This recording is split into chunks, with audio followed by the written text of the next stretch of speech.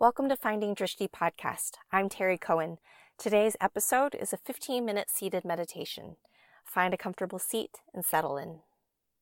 What would we do without the internet right now? Can you imagine going through this without being able to connect with people online and be able to, order your groceries and get everything delivered to your door? It's kind of mind-blowing to think about. All right, so let's get seated for meditation. And so if you've never done seated meditation before, I'm going to give you a few options to play with. So option A is just crisscross applesauce. And you want to try to get your seat a little bit higher than your knees. So I just have this little meditation zafu cushion thing. You can grab like a couch cushion. You can roll up, fold a towel or a blanket to put under your seat. You've got a few options there. So crisscross applesauce, letting the knees fall forward. You're seated a little bit higher. If this is not comfortable for your legs for the amount of time, and we'll be meditating only for about 5 minutes total, beginning to end, you always have the option. Some people like to do just like one leg cross and one leg on top, just, wherever you can rest your hands. If you like a kneeling posture,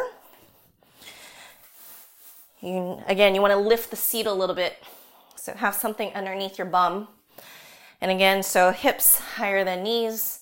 If this gets uncomfortable, you can also, put one foot forward. And here's the thing with meditation is that people feel like you come into a seat and then you just stay in it and that's what you need to be in for the entire duration. I don't do it that way. My feet fall asleep sometimes if I'm not set up, just perfectly. And it still happens at times. And so don't feel stuck if something's like really getting painful. Your foot has that ants, tingly, bad feeling. Maybe see if you can breathe into it and just drop into it. And sometimes the blood flow will start again. Sometimes you need a shift. So the only thing that you don't want to do the whole time is okay, I'm bored and shifting a whole lot. So you want to just get yourself in a place where you can sit comfortably for a period of time where you can sit up nice and tall and your shoulders are relaxed and your hands can be anywhere that feel relaxed to you. So elbows a little bit bent. If you want to, you can flip the palms up. Some people like to do a mudra, which is just a shape with your hands. I tend to go into Jnana mudra. So it's thumb and index finger together, other 3 fingers relaxed out. Another really nice one for me is just stacking palms and putting your thumbs together. So this is Zazen Mudra. So we've got a few places to kind of just play with and tinker with. Now the breath in meditation is as even as you can get it. So really even inhale, really even exhale. And it's not the same kind of breath as we would do in a moving practice, which is Ujjayi, where we kind of an audible breath. This is not a necessarily audible breath. It is not one that feels forced. So you want to keep the belly soft, actually. So we're not hugged in the way that we would when we're doing our asanas in our physical practice. So you can kind of just soften into the belly. We want the belly to be able to move forward and back as you breathe. And then we're just working on finding that steady breath to the point where it becomes automatic, where you no longer have to think about the inhale and the exhale, so that you can start to work with whatever's happening in the mind. Okay. So today we're going to do just a very simple breath count kind of meditation. And I really like this because I'm not very good at just sitting still and forcing my mind to calm down. I need something to do. And so the only thing that I'm doing when I'm doing this kind of meditation is really just counting my inhales. So allowing for a nice full inhale. 1, 2, 3, 4, 5. Turning it around. 1, 2, 3, 4, 5. So we'll just take a few breaths here, just starting to establish the rhythm of your breath.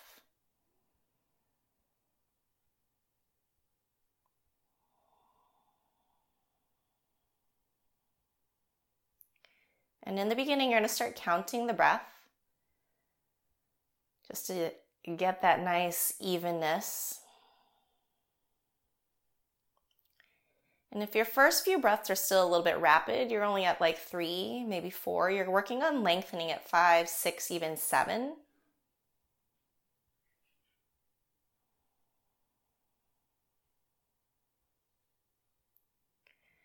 And then as this becomes more regular and even, and if you find your mind starting to wander, then you can start to really focus on physical sensation, right? Feeling your head floating over your shoulders, spine is long, shoulders floating over your hips, your seat is supported, your knees are draped forward a little.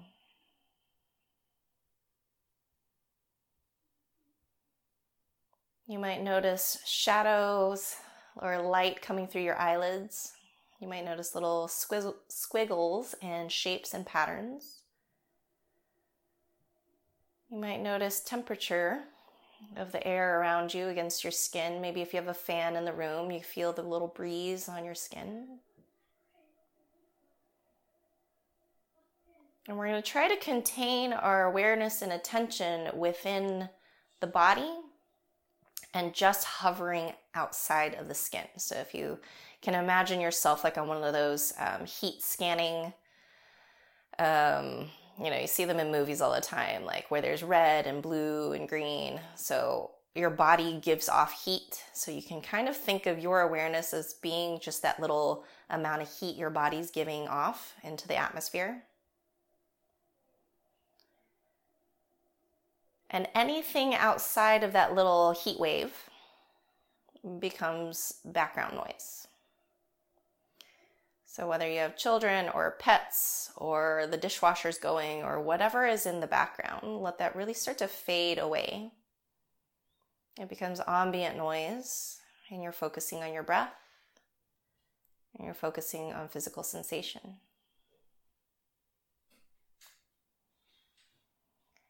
So I'm going to leave you here sitting in whatever position that your legs are in and working on the breath. And I wanted to read you a passage today as you're in your seated meditation. So this is from Pema Chodron. I never know exactly how she pronounces her name. But she is a Buddhist priestess. And the book is called Comfortable with Uncertainty. And this is a book that I have been going to over and over again since my yoga teacher training, and especially through the passing of my father and my grandparents. And so this chapter is titled Loving Kindness and Meditation. When we start to meditate or to work with any kind of spiritual discipline, we often think that somehow we're going to improve, which is a subtle aggression against who we really are. It's a bit like saying, if I jog, I'll be a much better person.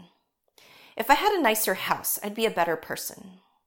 If I could meditate and calm down, I'd be a better person. Or the scenario may be that we find fault with others. We might say, if it weren't for my husband, I'd have a perfect marriage. If it weren't for the fact that my boss and I can't get on, my job would be just great.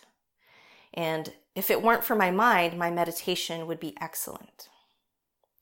But loving kindness, or maitri, toward ourselves doesn't mean getting rid of anything.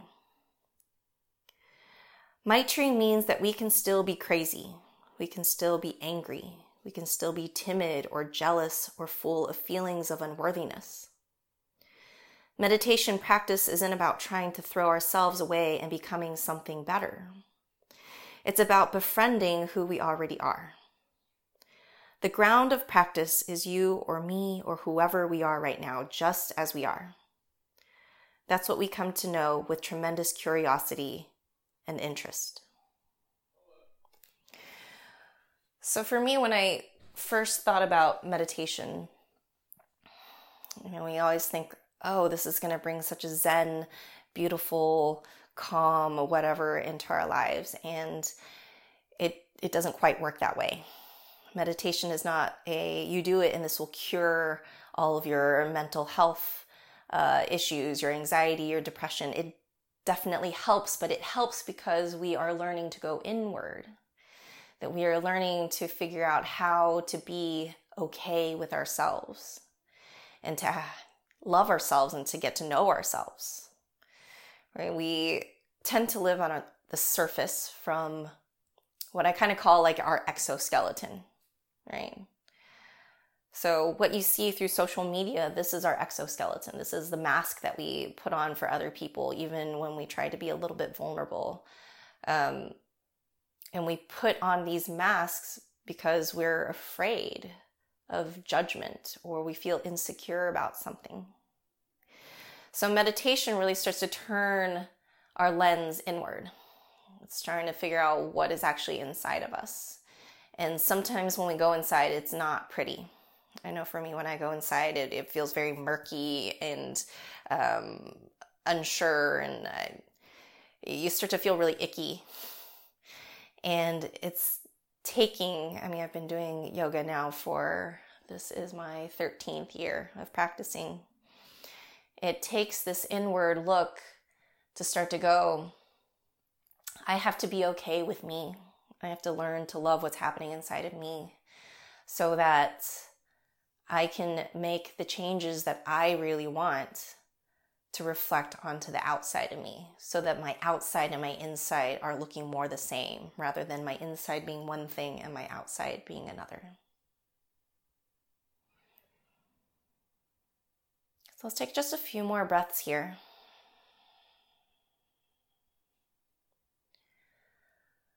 Allowing your seat to get nice and heavy against whatever it's connecting against. Noticing what might have happened in your mind during these few minutes. And then start to blink your eyes open. So whether your meditation went somewhat calm, hopefully my voice is not too distracting, or maybe it was a hot mess inside.